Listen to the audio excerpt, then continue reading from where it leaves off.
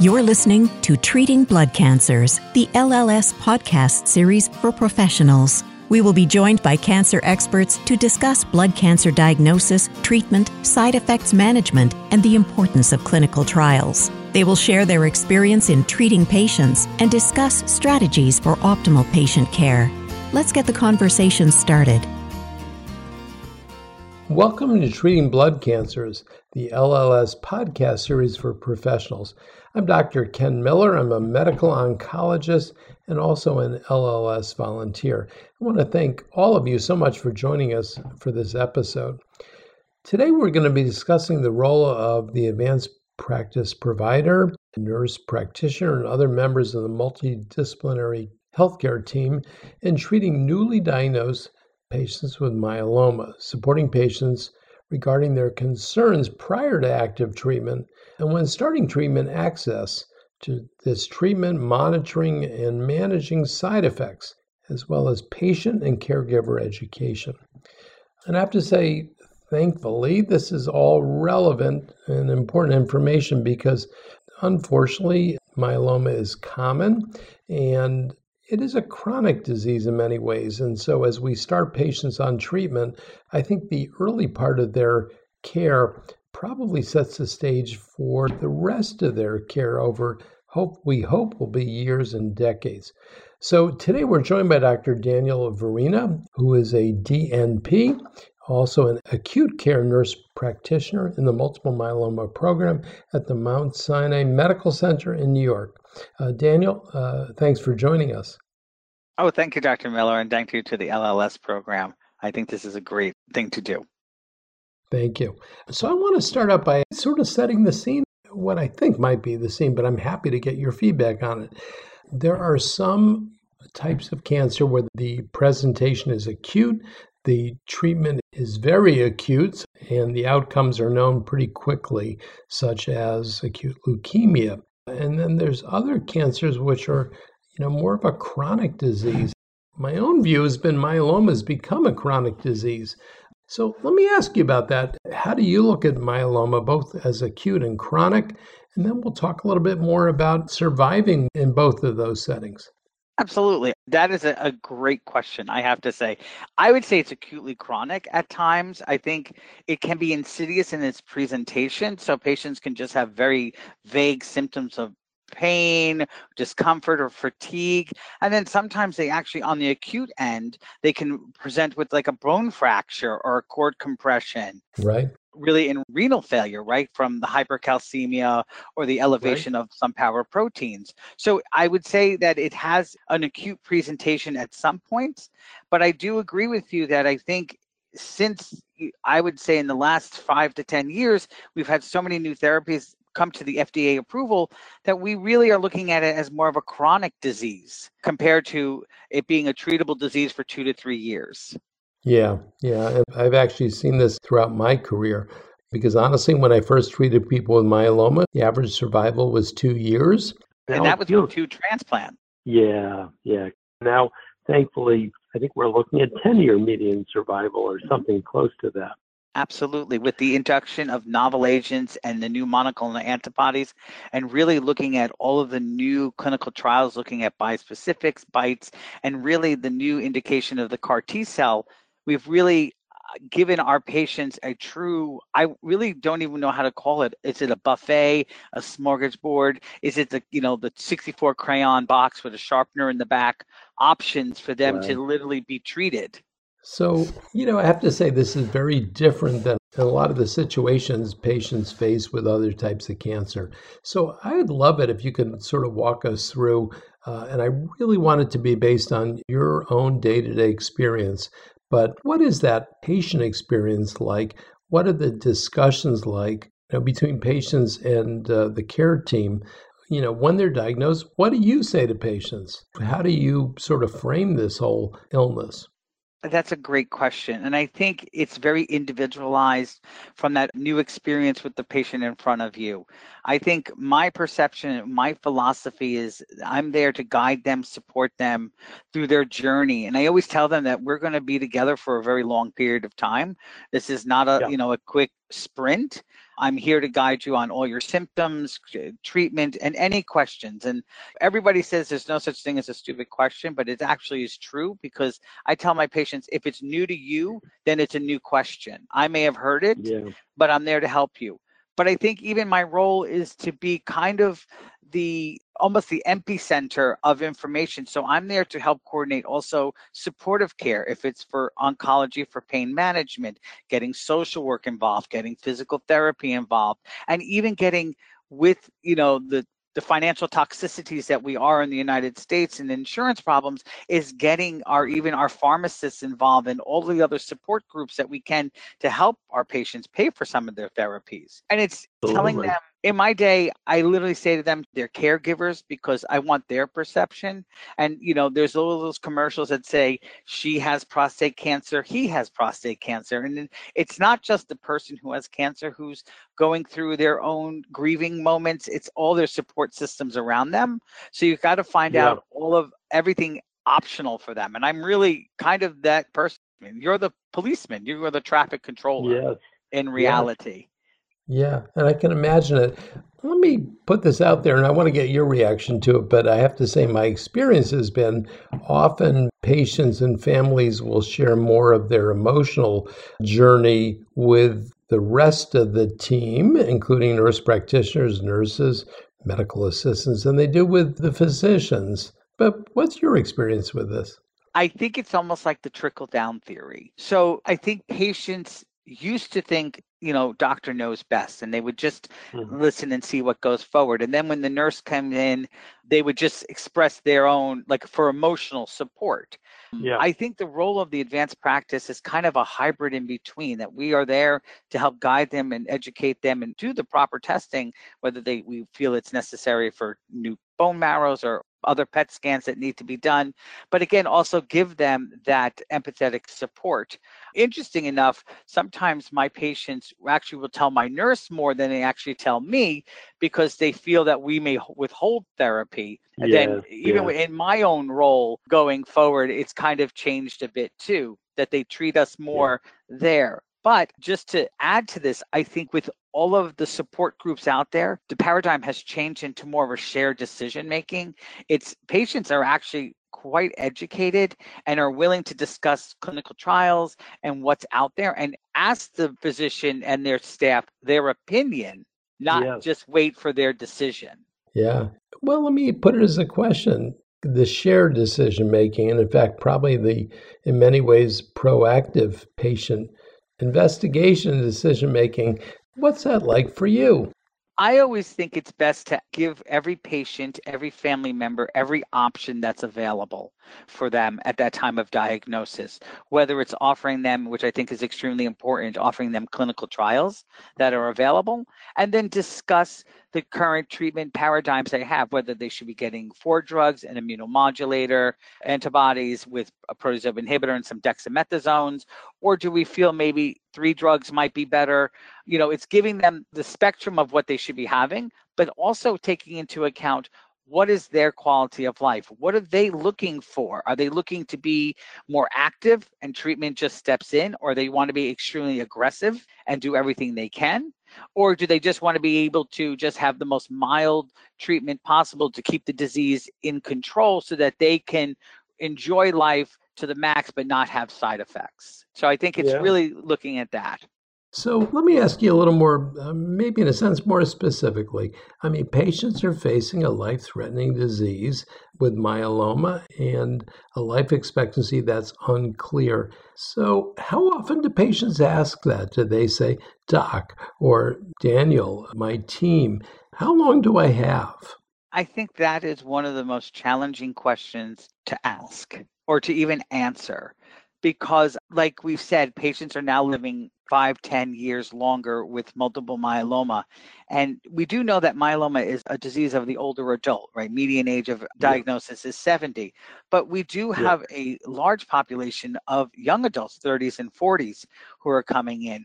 So I always say to them that, yes, you may read in the literature that this is the life expectancy, But I also tell them that that is older data looking at survival rates from drugs that are not being used currently. So the introduction of looking at the monoclonal antibodies, looking at the Yeah. ADCs, right? You're looking at these other new mechanisms of actions, the XPO inhibitors that are not included in that life expectancy age range. Hmm. So we're looking at what we had before when we treated with Velcade, Rev, and Dex, but we don't know really what the new life expectancy is now that we added daratumumab, right? Your monoclonal antibodies, Yes. the ezatuximabs, the Right. elotuzumabs. I call it the mab world, but it is looking at those things. And that's what I say to them and giving them the hope that even in the last 5 years, we've had 6 new drugs come out to FDA approval. Extends their lives. And then with all the strong clinical trials that we have with the new BiTEs and the bispecifics and CAR T,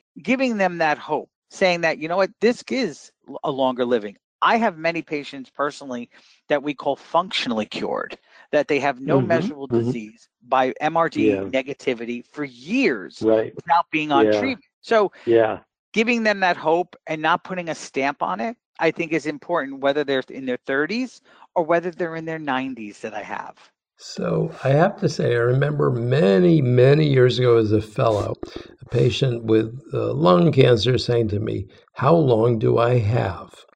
And I have to say, it was one of the few people that asked me, but I said, I don't know. And then he said, no, but I want to know. And I said, I'm not in charge, more metaphysically and spiritually. He said, Doc, I'm not leaving here till you tell me. So, and I want to ask two things. How often do patients sort of bear down on the issue of how long do I have? And how do you respond to those levels of sort of wish on patients' part? I always say to them, I like you expressed, I don't have the Yeah. crystal ball. I can't tell them expectancy. What I think is important from my standpoint as an advanced practice provider and from a healthcare Yeah. end is give them the facts. Say to them, Hmm. on these certain treatments that we gave, we know that patients can be progression-free survival 2, 3, 4, 5 years on their first line of therapy. So Right. explaining it to them from that point of view helps guide them. I can't say to them, unfortunately, you may die in 6 months, but I do give them the Yeah. facts that if they have high risk characteristics, right? If we're talking about the 1Q gain, the Hmm. P53 deletion, the translocation 414 or 416, which are considered high risk characteristics or poor prognostic factors in Hmm. myeloma, explaining to them that these may be a challenge and accelerate their progression, but Yeah. understand that we are there to help support them and try to actually combat it or change their treatment sooner than wait till later. Absolutely. And it's a reminder to me, as someone once said to me regarding my wife who had AML and is thankfully doing well, but cancer doesn't read the book. We read the book, but cancer doesn't read the book. So it's variable. Absolutely. Cancer has a blind eye sometimes. No, it's true. So I really want to get into your experience on the front line. And it's a broader issue in oncology, but again, when you're talking with a patient who's about to start treatment for myeloma, whether it be with 2 or 3 or 4 drugs, what do you share with them about sort of risks and side effects? And what do you sense that patients either grasp or don't grasp about what they're embarking on? I think it's when it comes to newly diagnosed patients and the day that we sit with them and their caregivers to discuss their treatment, I think it's always important to have 1 or 2 other people in the room because you always want Hmm. another set of ears. Because Yeah. patients, even myself, you're only going to listen to 10% what you have, and then you have the Yeah. Charlie Brown want sound for the next 25, 30 minutes. So I do talk to them about all the risks and benefits. I'm going to go over every detail of the side effects of each medication that we're going to be on. So if it's Velcade, I want to explain to them it could be constipation, it could be diarrhea, they can get peripheral neuropathy, it can cause cardiac events. And the same thing with even lenalidomide, talking about the risks of DVT or blood clots or PEs and telling them the rash. giving them the broad spectrum of every single side effect that can occur with all the drugs, and giving them the ideas that these are the more major side effects versus these are the most minimal ones that you may see. But I feel if patients hear it, it sits in the back of their head. So if the side effect actually occurs, it's less anxiety driven. And they said, oh, yes, I heard that before.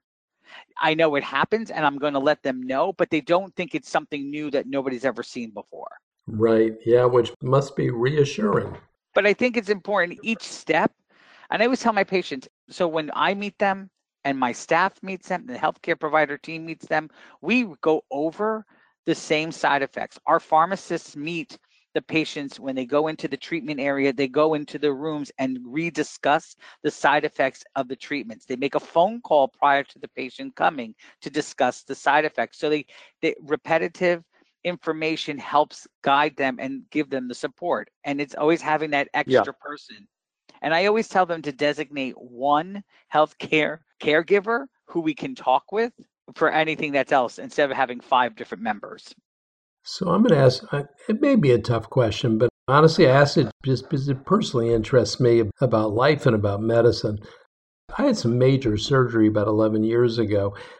And, when I think about how much did I really grasp signing a consent form of all the possibilities. And I mean, on one hand, I grasped it all. I grasped the possibility I might die.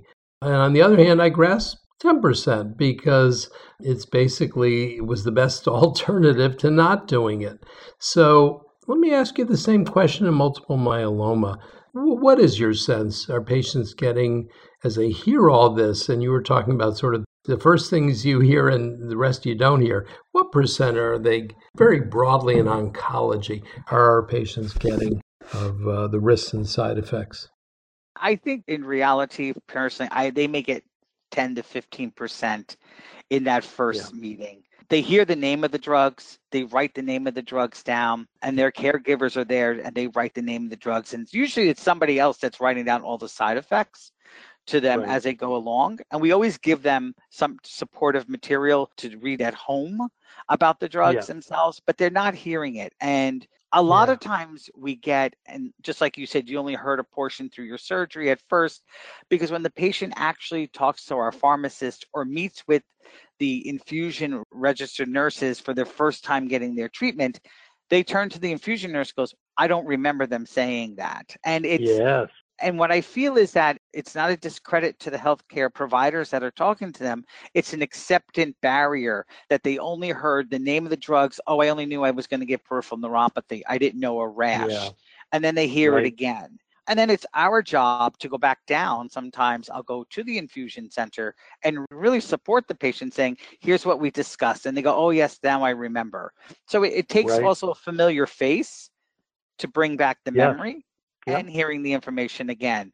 I think every time I talk to a patient, I've had patients have myeloma. Now, one patient I had, she has it for 4 years.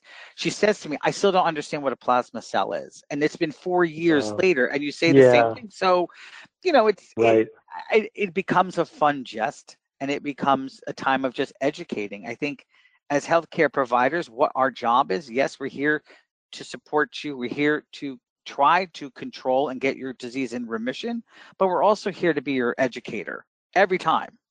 Yeah, it's a good point. This is our life, and prescribing these drugs and watching immunoglobulin levels and M-spike levels. But patients' level of understanding sequentially over time can wax and wane. So, it's challenging, and it's certainly interesting and a wonderful challenge. Let me ask you, with patients this initial process of starting treatment, in your top tier of what you counsel them about, what do you bring up as the risks? And then I want to move on to what's the feedback you get 1, 2, and 3 months and 6 months later. So the high risks, I always say in honesty, I'm going to bring the bigger side effects of each mechanism of action of class of drugs that we're giving. So if we're giving protein inhibitors, I'm going to definitely tell them about the peripheral neuropathy and the skin irritation and the constipation.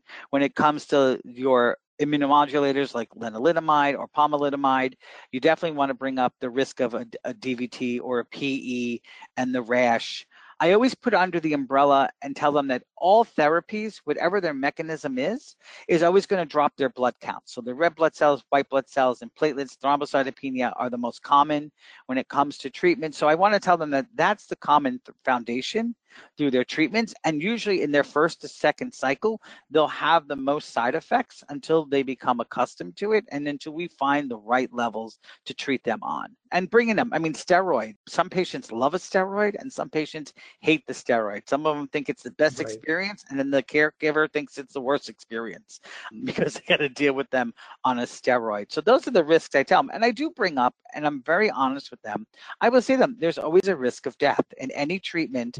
There's always a risk for death. And it's something not to minimize, but not to also make it very profound and say you will die, but understand that any treatment, and I even bring up, we grew up on taking aspirin solved the world, but there's a risk of taking an aspirin. You can die from taking an aspirin, but we take it blindly now, right? Oh, I took an aspirin today. We don't think about it. Telling them that there are other risks is being honest with them. I think being transparent is important. So how many years have you been practicing? I've been in hematology for 18 Like years. me. Yeah, absolutely. See, we went to fellowship together. I've been doing hematology for 18 years, and I've been really focusing on myeloma for the last 10 years. So let me ask you, within the last 10 years, again, what's your view of the patient's experience 10 years ago, newly diagnosed, and newly diagnosed now? I think newly diagnosed then, it was a little more cloudy because we had less options. I think we were able to say, here's what we can give you. This is what the expected life expectancy, giving you 2 transplants, and here's the side effects. You know, you might be tired, fatigued from there. I think now, 10 years later, I'll even say 3 years later, I think the options are tremendous. I think patients have a brighter light. We have more to offer them. We're not just the tip of the iceberg. We have so much more deeper than the iceberg below to give them that hope. And I think hope is important, but I also think hope with realistic goals is also important. I call it a prescription for hope. How do you give that prescription yourself? Are patients asking for it, and how do you use that? My personality, and people may joke, I tend to be more like a Patch Adams. I want them to enjoy their experience through this journey of treatment with myeloma, whether it's in the care at my cancer center or outside and at home. And I want them to try to enjoy each term, whether it's bringing levity to them at the time that we first meet or being there to understand the struggles they might have financially, emotionally, psychologically. It's kind of understanding where they are in their journey and how to get them through that, and bringing that hope, saying that, you know what, this might be a rough spot for you now, and we're going to make it through together, and we're going to bring everybody we in to help you. And my honesty to them is, I may not be able to bring you back to what you were 4 years ago, but I'm going to bring as close to you or get you back to as high as functioning that I can so you can enjoy life.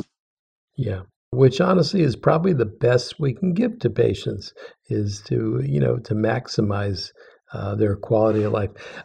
This is a very general question. I don't know what the answer is, but that's why it's wonderful to have an opportunity to ask you.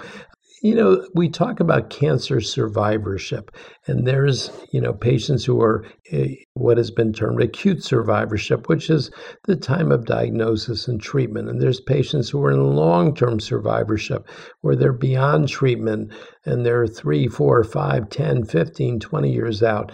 And then there's patients living with cancer.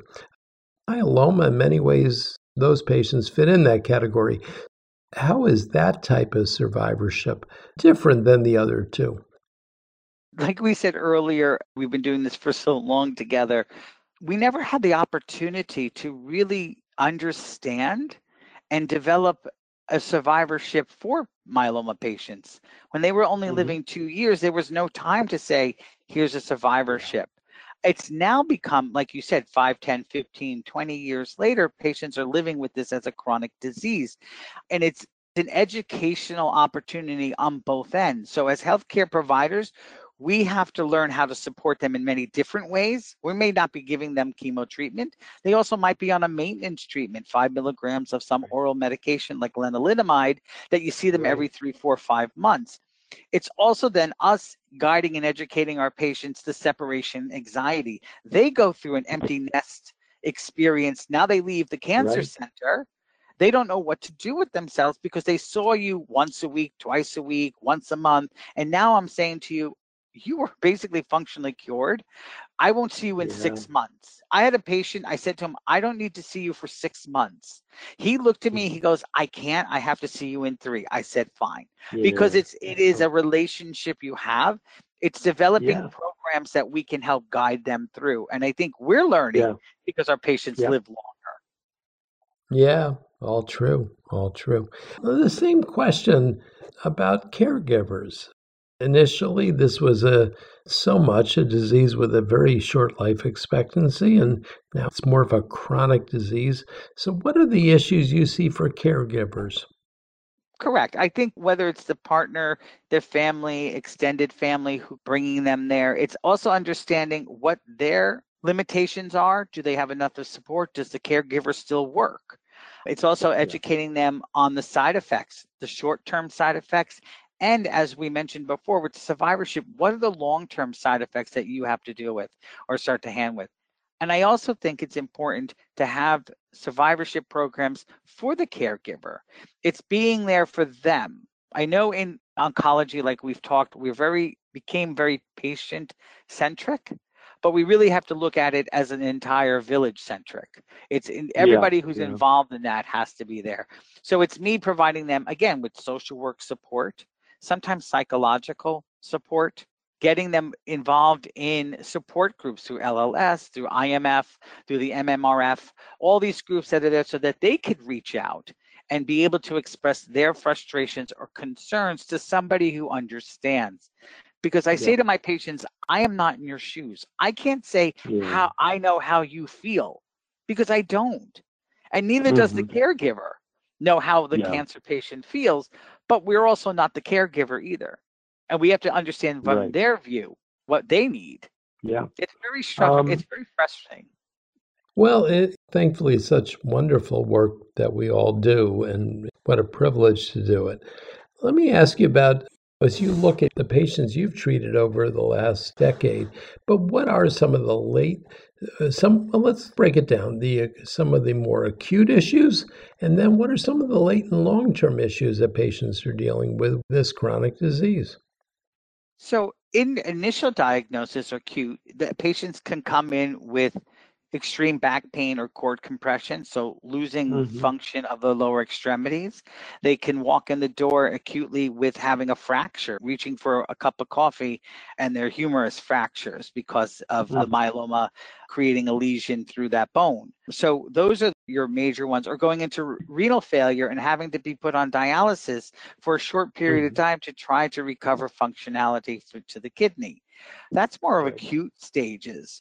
When you start talking about long-term effects, you're looking at some of the side effects from the drugs. So looking at permanent peripheral neuropathy, right? The numbing of the hands and feet, them not able to button or hold things, or not being able to drive because there are no drugs, getting dexamethasone can increase cataracts. So vision changes, weight gain, cardiac toxicities from some of our drugs that are out there from the carfilzomib can cause cardiac toxicity. So again, long-term effects. Even with stem cell transplants, there are always long-term effects going forward. And then going backwards for a moment, in our younger patients, our 30, 40-year-olds, is really discussing fertility. I think fertility preservation is sometimes overlooked because we're so used to treating a 70-year-old that we don't take into consideration and understanding some of the psychological stressors and the physiological stressors that we need to deal with very quickly to treat them if they wanted to start a family. So those are more of the chronic, looking forward, it's more of a chronicity. And then looking at the deterioration over time from the patient, fatigue, muscle wasting, And then eventually, as the disease progresses, that you're going to have renal failure or other toxicities. They may go on dialysis down the line in their journey with myeloma. They may at some point go on to dialysis because the disease progressed, that it actually shut down the kidneys. So preparing them to understand that the caregiver might have to also understand these side effects going forward. So it's an evolution from acute, but some of that acute can evolve into a chronic. So let me share an anecdote, and I'd love your view on it. I had a woman I took care of with myeloma for about 8 years. She was in her 80s at that point and had been through many lines of therapy for myeloma and done well for many, many years. And then honestly, the disease changed and progressed, and she died. And at least for myself, my thought was, geez, couldn't I have pulled something else out of the hat with all these different drugs? But unfortunately, myeloma is a cancer. So, what's your experience in terms of caring for patients for many years, of the patient's experience and the caregivers and your own experience when you've been through all that and unfortunately someone gets worse and is dying of the disease?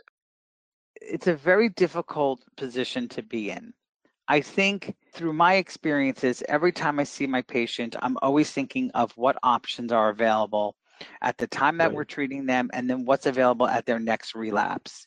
But understanding that even keeping in the forefront of my mind is really the option of clinical trials. But clinical trials also have their own limitations and exclusion criteria that sometimes our patients don't meet, whether it's because they're too frail, they have too many comorbidities, it's too challenging for them for travel. So those things become one of our bigger barriers. But it's moving forward and always presenting the patient with the options. I will tell them, and I think in my own personal style is I will tell them that these are what we have left, but we're getting close to running out of what standard of care options are. And then if they don't really meet criteria, saying, here's where we are. If a clinical trial opens up, this could be a possibility, but understand here's where we are, what's available off the shelf, and presenting that to them. But I think from my perspective and what I think in the healthcare world is, I love speaking to like yourself and other colleagues and saying, what have they done? Putting different medications into different combinations. I will say in our institution, we also do a lot of precision medicine, looking at mutations through the sequencing and using off-label medications to sometimes target specifically for the patient's mutation, so the KRAS mutation and things like that, using venetoclax, looking at that for the translocation 1114, which is still not indicated in myeloma, but it does have, through the Bellini trial, it does have a role and it does have an effect on the patient's disease. So really looking at those options too. But again, always telling the patient, here's where we are. This is what right now is available. And as we get closer, leading them into that degree. I agree with you. It is still heartbreaking, whether I know them for 2 years and whether I know them for 10 years. At the time that we run out of the options, I think one of my biggest challenges is to say goodbye. And it's really not goodbye. It's just helping them to the next level. Yeah, and thank you. That's a very important perspective for all of us. Dan, what other issues are important to you as a practitioner and an expert in myeloma? I think in the myeloma journey, I think access to clinical trials needs to truly be expanded. I think one of our greatest barriers is it's very academic centric, and it's really getting the community centers more involved, but us as academic centers supporting and educating the community centers to help expand these accesses to socioeconomical suppressed areas, different minorities, so that we can get a more robust demographics in our clinical trials. I think that's one of our biggest things we're doing now, and it's important. I think also one of my goals is to try to support, I do a MGUS and smoldering clinic with AML. I do amyloidosis and the Waldenstrom's, kind of like an indolent Waldenstrom's, and actually looking at these patients and what are their challenges from a psychosocial, and even offering them clinical trials. How can I treat them sooner before the disease becomes active? I think those are the biggest things where we are in the myeloma world. I mean, I think we can learn a lot from breast cancer because breast cancer offers tremendous amount for patients. I think offering them more support, just like with LLS and the International Myeloma Foundation and the MMRF, are really looking how do we expand the support going forward and are making us more global than more local. As you look at your practice with patients with myeloma and related diseases, what do you see as sort of the next set of challenges moving forward? What are the things you're excited about? I am extremely excited about all the new clinical trials, like we've said before. I think I'm extremely excited about the perspective of the BiTEs, looking at the bispecifics and their role, the expansion of the CAR T-cell programs, ide-cel being the first CAR T-cell commercial, but there are many others in the pipeline looking to become FDA approved. I think I'm very excited in that perspective.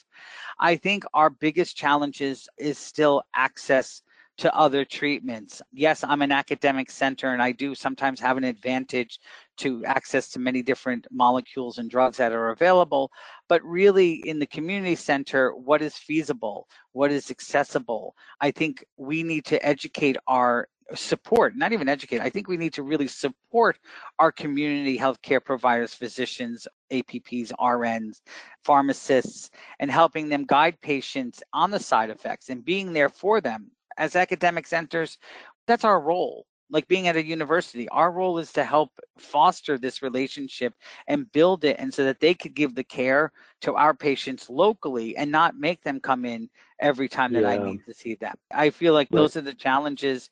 I think financial toxicity has really become above and beyond. It's the tsunami of the cancer world. I think trying to figure out how to support our patients on fixed incomes as the cost of medications grow, and giving them best options might not be reasonable because of financial limitations. So I think those are our bigger challenge. So I want to thank you for everything you brought up, but I have to say your point about financial toxicity is really well said. Let me ask you one more question on that, because we don't talk about it much. But can you give an example of financial toxicity, the down and dirty of it?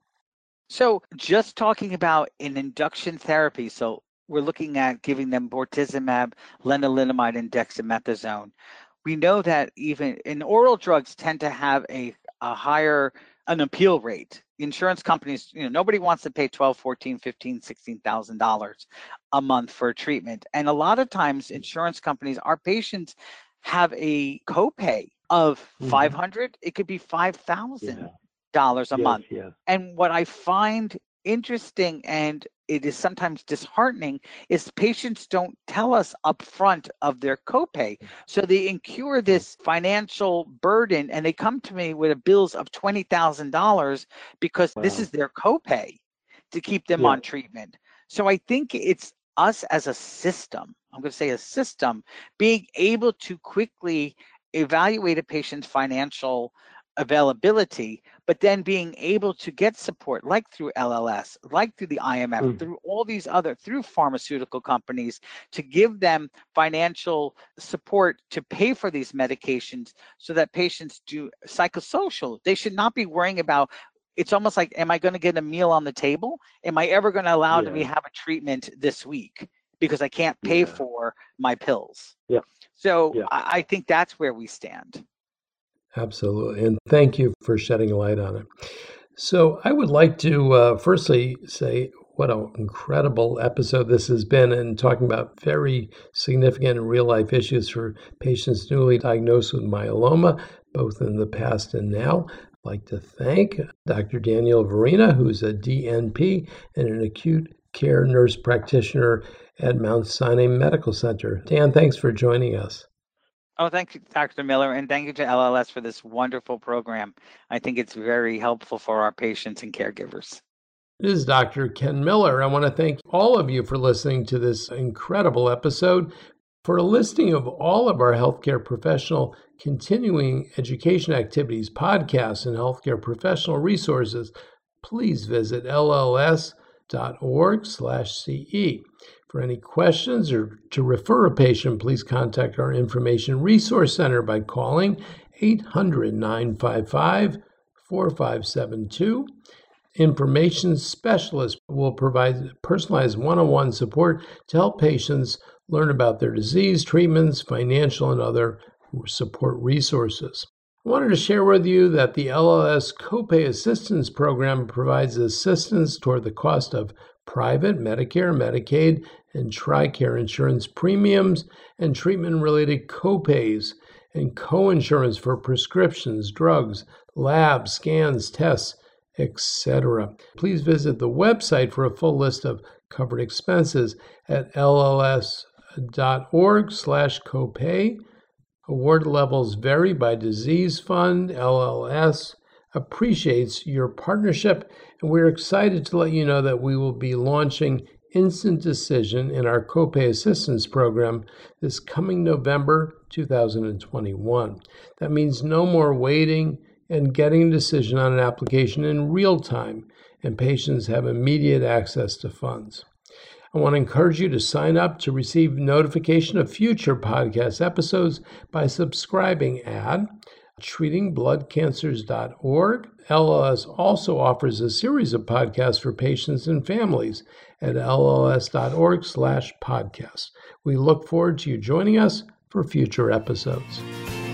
Thanks for listening to Treating Blood Cancers, the LLS podcast series for professionals. We can be found on iTunes and other podcatchers. You can subscribe at www.treatingbloodcancers.org and provide your suggestions for future topics. Visit our archives section on our website for other great podcasts. Be sure to rate and review us on iTunes. Keep up with LLS by following us on Twitter at LLSUSA and on Facebook at the Leukemia and Lymphoma Society, and access our professional continuing education activities by visiting lls.org/CE. Let's keep the conversation going. Until next time.